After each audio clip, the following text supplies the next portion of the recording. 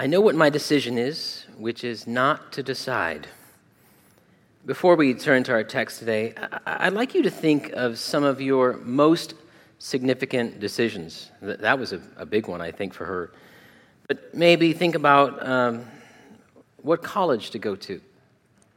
The private school that'll leave you with a lot of student loan debt, or the state school that might not quite lead to the job that you're hoping for. Whether to go to college at all. Should we move there for that job? It's a promotion, but will it be worth leaving family, friends, church? Should I ask her to marry me? She wonders, should I marry him? Should we break up? We just don't seem compatible. My wife, Cindy, one of her biggest decisions was whether to take me back months after I foolishly made a decision to break up with her. And then when I asked her to marry me a while later, she surely wondered whether she could trust me. I like to think she made the right decision. Now think of some smaller choices, some seemingly insignificant decisions. Snickers or Milky Way. Google Maps suggests 3 routes, which will be faster, which will have less traffic. Where should we go for lunch? Surely you're going to think about that at some point while I'm speaking. And so will I. Should I use the black pen or the blue? I had a teacher one time docked me a whole letter grade on an essay exam when I changed course midstream. I'd begun the exam, an essay exam, with a black pen, but the ink ran out, and I changed to a blue one. That's what I had. I got a B instead of an A. This was in high school. Challenging teacher. Actually, one of the best teachers I've had.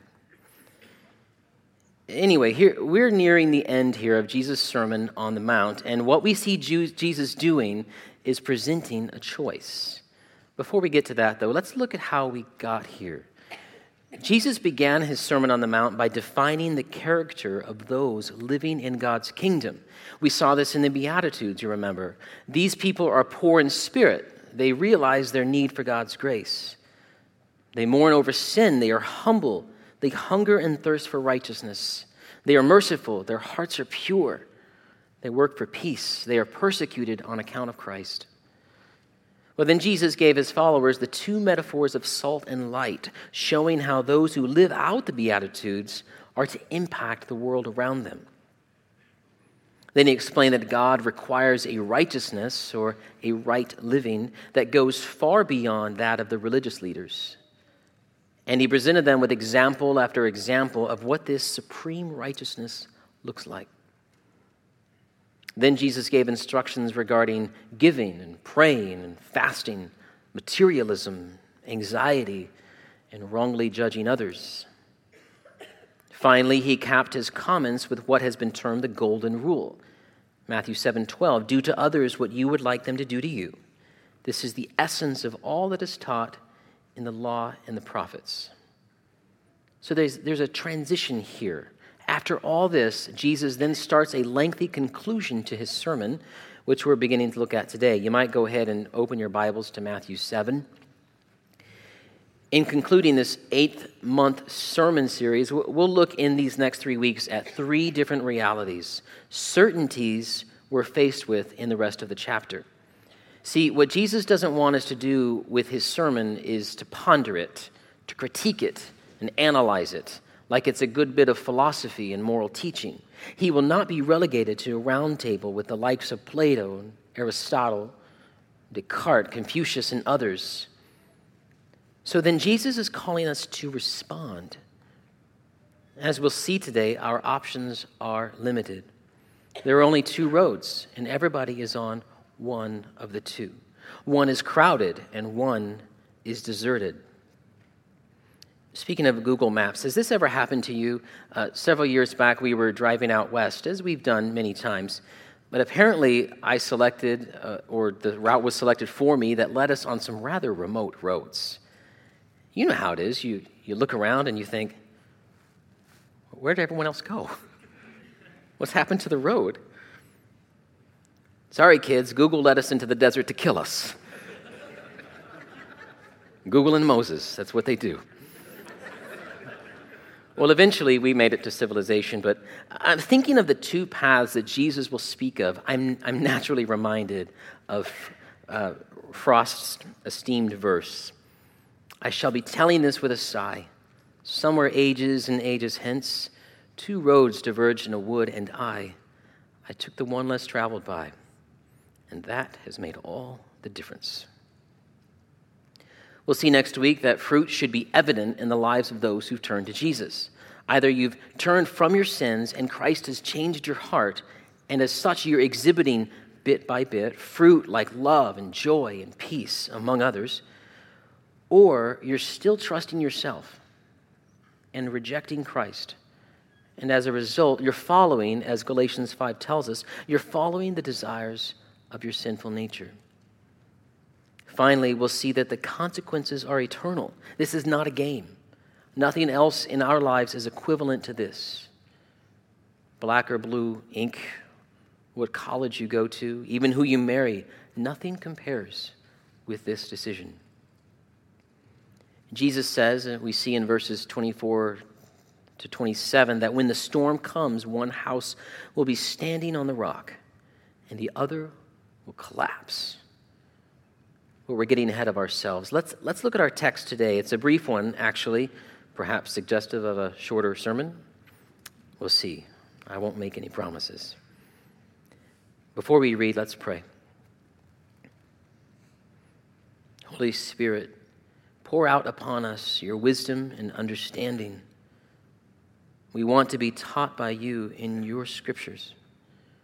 We want our hearts and minds to be open to receive all that leads to life and holiness. Through Christ our Lord we pray. Amen. Matthew 7, verse 13.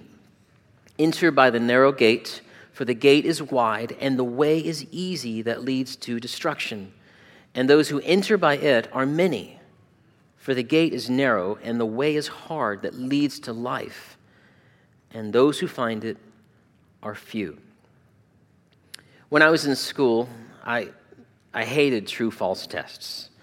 I much preferred multiple choice. Now, you would think with true-false, hey, at least you have a 50-50 chance of getting the answer right. But my experience was that teachers constructed the true-false tests to be much harder. Everything seemed like a trick question. They were more difficult to figure out, I thought. My favorite, if you can have a favorite exam, my favorite were essay questions. I guess I was a good writer, and so I figured I could write enough that the correct answer might somehow be construed by a weary teacher grading papers on a Saturday night. At minimum, she would be impressed with my prose and give me some extra credit points. Only, of course, if I use the same ink throughout. Well, Jesus doesn't allow for multiple choice. It's this one or that one. Not a little of this one and a little of that one and maybe a helping of those other ones. Jesus doesn't allow for what's called syncretism, which is the term for blending together religions, either to make sense of them or to force them to coexist. Jesus insists, no, that there is ultimately one choice from but two possibilities. And not deciding, as in the case of Cinderella, is actually deciding. First, there are two ways. We've seen this in the Old Testament. Psalm 1 contrasts the way of the righteous with the way of the wicked. The godly delight in God's word and bear fruit and prosper, whereas the wicked are driven away like chaff and they perish. So here the first way is easy. The word refers to broad and spacious and roomy. Pastor and author John Stott wrote, "There is plenty of room on the way for diversity of opinions and laxity of morals. It is the road of tolerance and permissiveness. It has no curbs, no boundaries of either thought or conduct. Travelers on this road follow their own inclinations, that is, the desires of the human heart in its fallenness." You don't have to teach what comes naturally. You don't teach children to be selfish. They just are. You don't teach children to lie. They just do it to protect their self-interests. You don't teach impatience. We just are impatient, which is really just selfishness at the core. No effort is needed then to be selfish or to lie or to manipulate. We just do these things because of our sinful nature. That's why the broad road is easy. It doesn't impose any boundaries. Now, see, I think of music, and I always do that, but I think of music, and anyone can sit down at the piano and play what would be a cacophonous noise, right? It just sounds like some avant-garde type thing, but it might be rhythmic. There might be that, because you can, we learn that kind of stuff. But until you're trained to stay within the confines of harmony, no one will want to hear what you have to play. Who would want to hear that for an hour? Not me. So it might be cute the first time that little Johnny or Sue bangs on the piano, but eventually you'll want to sign them up for lessons. They have to learn to stride along the narrow path of music, and then they can play something like that.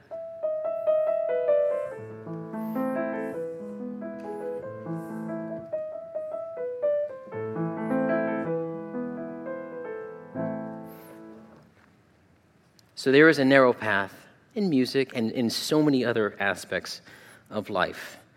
The hard way is narrow. It has clearly marked boundaries. It is restricted by what God has revealed in Scripture to be good and true, Stott says. Look at what celebrated author C.S. Lewis wrote in his autobiography. He was speaking of a time before he converted from atheism to Christ. I was soon, in the famous words, altering, I believe, to one does feel, and oh, the relief of it. From the tyrannous noon of revelation, I passed into the cool evening twilight of higher thought, where there was nothing to be obeyed and nothing to be believed, except what was either comforting or exciting. In one sense, and probably many more, people today are no different than Jesus' original audience.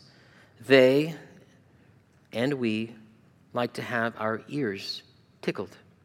As one translation puts, 2 Timothy 4:3, a time is coming when people will no longer listen to sound and wholesome teaching. They will follow their own desires and will look for teachers who will tell them whatever their itching ears want to hear. We want our ears to be tickled, or maybe scratched might be more likely it. Tell me what I want to hear, and don't tell me what I don't want to hear. As Gwen Stefani once sang, don't speak, don't tell me, because it hurts. On the easy road, everything is okay. You can make nature your God if you'd like. You can worship nature, or meditation perhaps, morality, or sensuality, whichever. Pastor, author, Professor R. Kent Hughes says that the road has plenty of room for everybody, as long as your thinking doesn't turn to value judgments. Sure, you can compare and contrast philosophies, but don't even think about saying that one is better than the other or more right. He says, other than platitudes about the good of the majority or the consensus of the people, the wide road imposes few boundaries on conduct. It takes no effort to remain on its broad stretch. It inflicts a deceptive sense of freedom and independence. But the trip itself is all it has to offer, and it is unsatisfying throughout. Revealed truth imposes a limitation on what Christians can believe, and revealed goodness on how we are to behave. And this is hard. We have to resist what doesn't align with God's word, no matter how much we want to believe it. And we have to resist the passionate desires and inclinations of our sinful nature, Ephesians 2 says. But see, we constantly bump up against God's holy boundaries if we don't cross them in completely. We do this in thought and deed. which, again, it's another reason why we must regularly practice confession.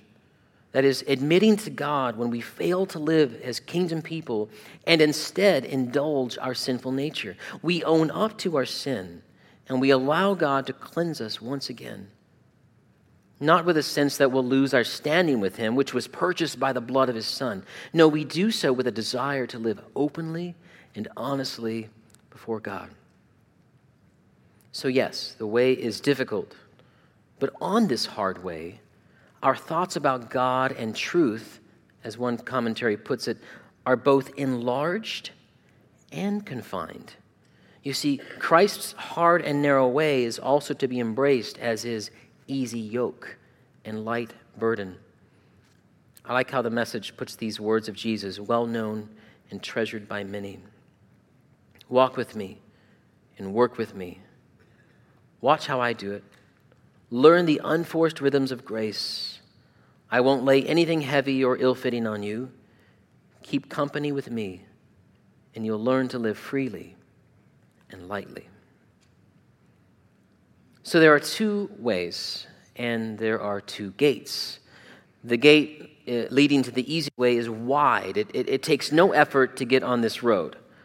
One thing that I read pointed out that there is no limit to the luggage we can take with us. Remember when you used to fly and they didn't charge you for luggage, so you brought everything? I think of all the luggage that we took on our mission trip to Poland.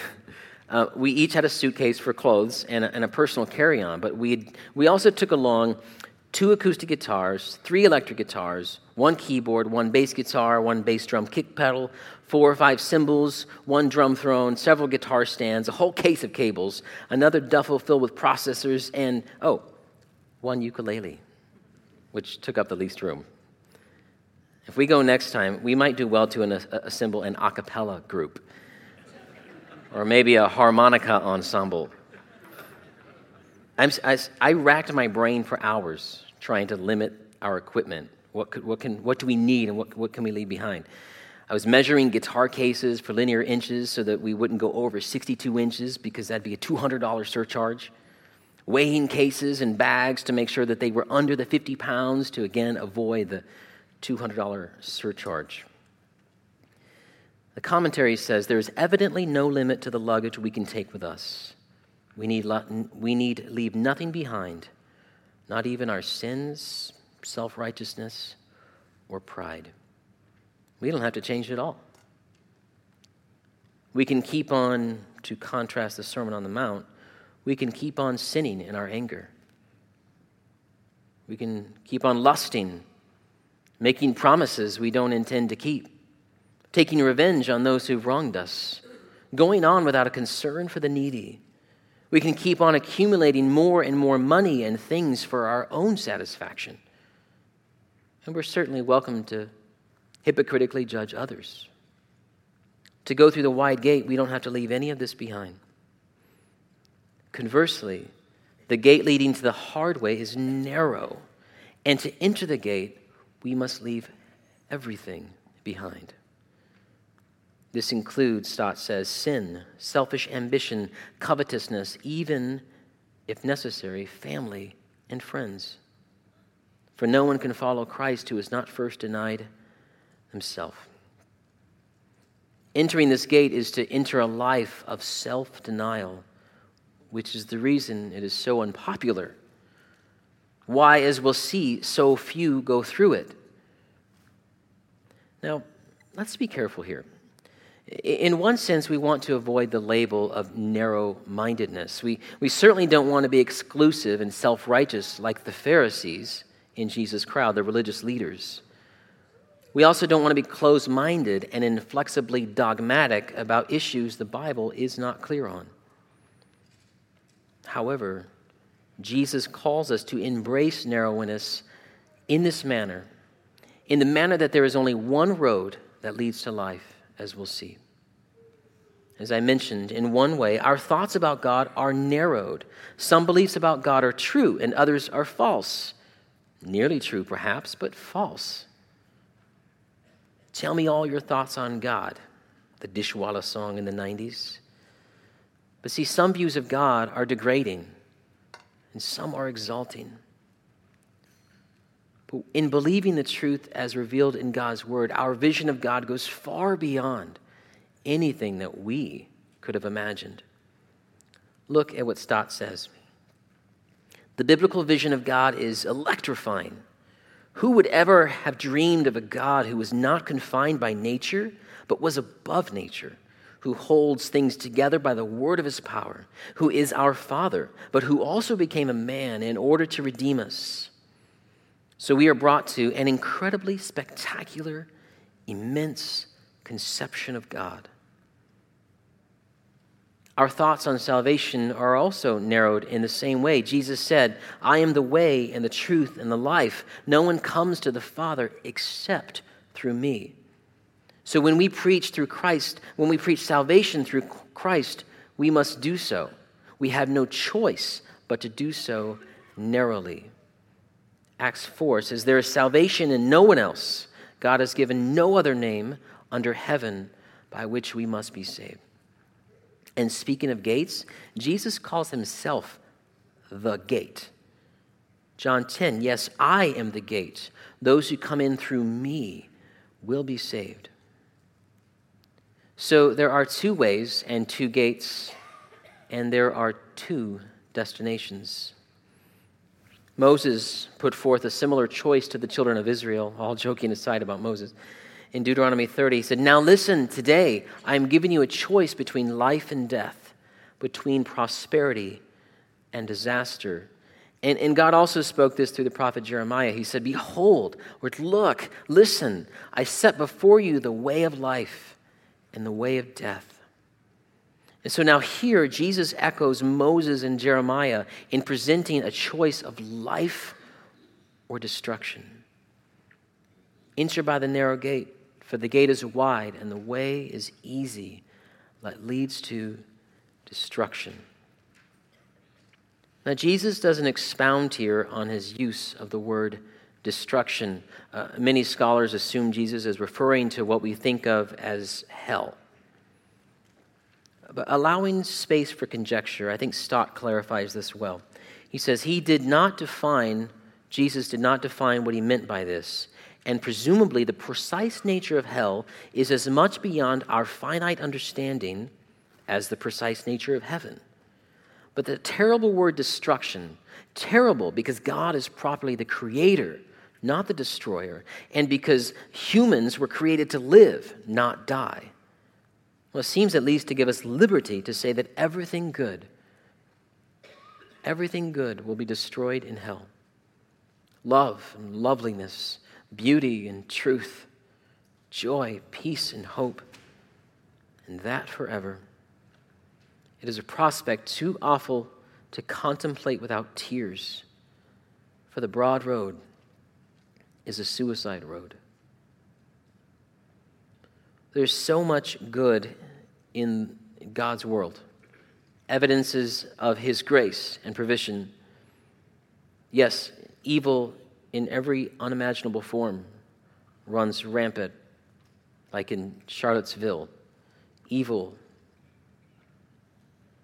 is allowed to just do what it wants, but not without restraint, even if it doesn't feel that way or look that way. God, in his mercy, has not forsaken his creation. He did not walk away.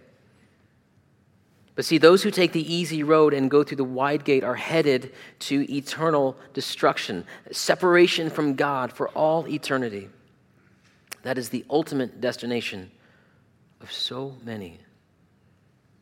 And it is not an undeserved judgment. Look at Romans 2. Don't you see how wonderfully kind, tolerant, and patient God is with you? Does this mean nothing to you? Can't you see that his kindness is intended to turn you from your sin? But because you were stubborn and refused to turn from your sin, you were storing up terrible punishment for yourself. For a day of anger is coming when God's righteous judgment will be revealed. He will judge everyone according to what they've done. He will give eternal life to those who keep on doing good, seeking after the glory and honor and immortality that God offers. But he will pour out his anger and wrath on those who live for themselves. who refuse to obey the truth and instead live lives of wickedness. The gospel, which means good news, must start with the bad news, which is what Paul did in this letter to the Romans. But he eventually gets to this in chapter 3. Everyone has sinned. We all fall short of God's glorious standard. Yet God, with undeserved kindness, declares that we are righteous. He did this through Christ Jesus when he freed us from the penalty of our sins. For God presented Jesus as the sacrifice for sin. People are made right with God when they believe that Jesus sacrificed his life, shedding his blood. If you haven't trusted Christ as the sacrifice for your sins, then God's judgment is still hanging over you. You're headed for destruction. But if you have put your trust in Christ as the substitutionary sacrifice for your sins, meaning he took the place where you should be, if you have trusted Christ as the sacrifice for your sins, then you are headed for a different destination. Life. The gate is narrow and the way is hard that leads to life. This eternal life should be understood in terms of fellowship or communion with God. It's a close relationship with God the Creator. Life begins here, but it is perfected hereafter. In the time when we will see fully and share in his glory and discover complete fulfillment as human beings reflecting the image of Christ in selfless service to God and to each other. It's been rightly said that the glory of God is man and woman fully alive. We are becoming who we were always meant to be. Jesus said, I came that you may have life and have it abundantly. And King David sang about this destination as well as the journey to this life. Look at his song. This is a good life. My heart is glad. My soul is full of joy. My body is at rest. Who could want for more? You will not abandon me to experience death in the grave or leave me to rot alone. Instead, you direct me on the path that leads to a beautiful life. As I walk with you, the pleasures are never ending, and I know true joy and contentment. I would love to end there, but we must address the two groups of people Jesus mentions, the many and the few. Let's look at these together. What is meant by few? When I was a kid, I learned to interpret the way my mother would answer me. We did that as kids, didn't we? Yes and no were easy. Maybe usually led to an eventual yes. Well, I don't know, often resulted in no. A couple was always two. A few meant three. And several referred to four or more. I don't think we can take the same approach with Jesus as I did with my mom. If we did, then few would mean only three of us would make it. No, we must compare Scripture with Scripture. So put Jesus' teaching here alongside John's vision of the redeemed before God's throne. Look at Revelation 7. I saw a vast crowd, too great to count, from every nation and tribe and people and language, standing in front of the throne and before the Lamb. They were clothed in white robes and held palm branches in their hands. And they were shouting with a mighty shout, salvation comes from our God who sits on the throne and from the Lamb. It is a vast crowd, a multitude too great to count. I'm not sure how we reconcile these two concepts, and I'm also not sure how this passage relates to the problem of those who've never heard the gospel. A dilemma that has and continues to confound Bible scholars. We shouldn't become preoccupied with a question that even Jesus declined to answer. Someone asked him, Lord, will only a few be saved? And he replied, work hard to enter the narrow door to God's kingdom. for many will try to enter it, but will fail. So instead of speculating on the number of those who will be saved, we should, as one commentary says, strive first to enter the narrow gate. We should strive first to enter the narrow gate ourselves, and then we should focus on our Master's universal authority and his command to make disciples from all the nations of the earth. I love that picture of Revelation. It's one of the reasons I like watching the opening ceremonies of the Olympics. You see the parade of nations and the flags and all the different colors of dress and the people, the way they look different. I love that because that to me is a picture of the book of Revelation.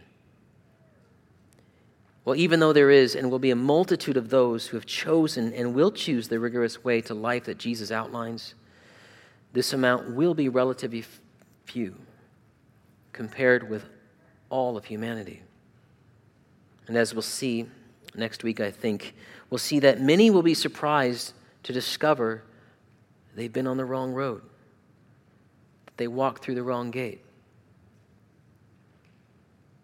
As I invite the team back to lead us, I must address the undecided. Cinderella passed the decision onto the prince, as we saw, to see if he would come looking for her.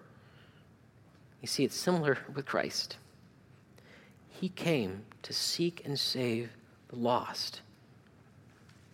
But we must still make the decision to go with him. Understand that among those who will discover they've been on the wrong road will be what some call cultural Christians.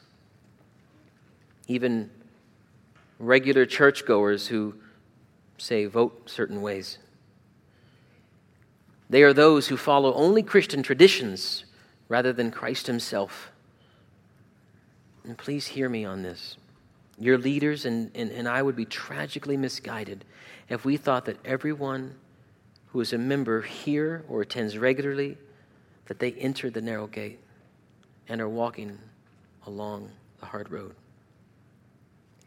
So before you come to another worship gathering, or you attend another Bible study, or small group, or etch, or anything else, you need to ask yourself, have I really made the decision to follow Christ? Is it the narrow gate I entered? Am I walking the hard road? Am I submitting to the authority of God's word? When I'm confronted with something I disagree with, whose argument wins? God's or mine?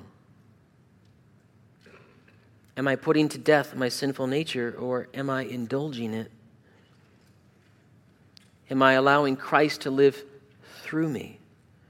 Am I permitting God's Spirit to renew my thoughts and my attitudes?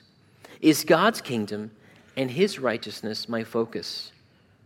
Or am I chasing after what the world values? These are questions that require serious examination. They go beyond true, false, and multiple choice. I'd love to hand out college-ruled fill paper and for you to write your answers in essay form, and you could use black or blue ink or both. I don't care. But we're not going to hand out paper. What we're going to do is take some time for prayer. There's a guide in your bulletin, and we're going to try to show it on the screens. I'd like you to use this time to start the conversation with God, but continue the conversation later. Nothing else is more important. I implore you to carve out more time to get alone with God and work through this guide. Maybe even talk with your husband or your wife, your kids. Are we as a family on the hard road or the easy road? Pray together and commit to following Christ and being among the few to take the road less traveled by. It's not a one-time decision. It's a choice that we make every morning we wake up and throughout the day. Will I take up my cross? That is, will I kill my selfish desires and follow Christ? Let's spend some time talking with God.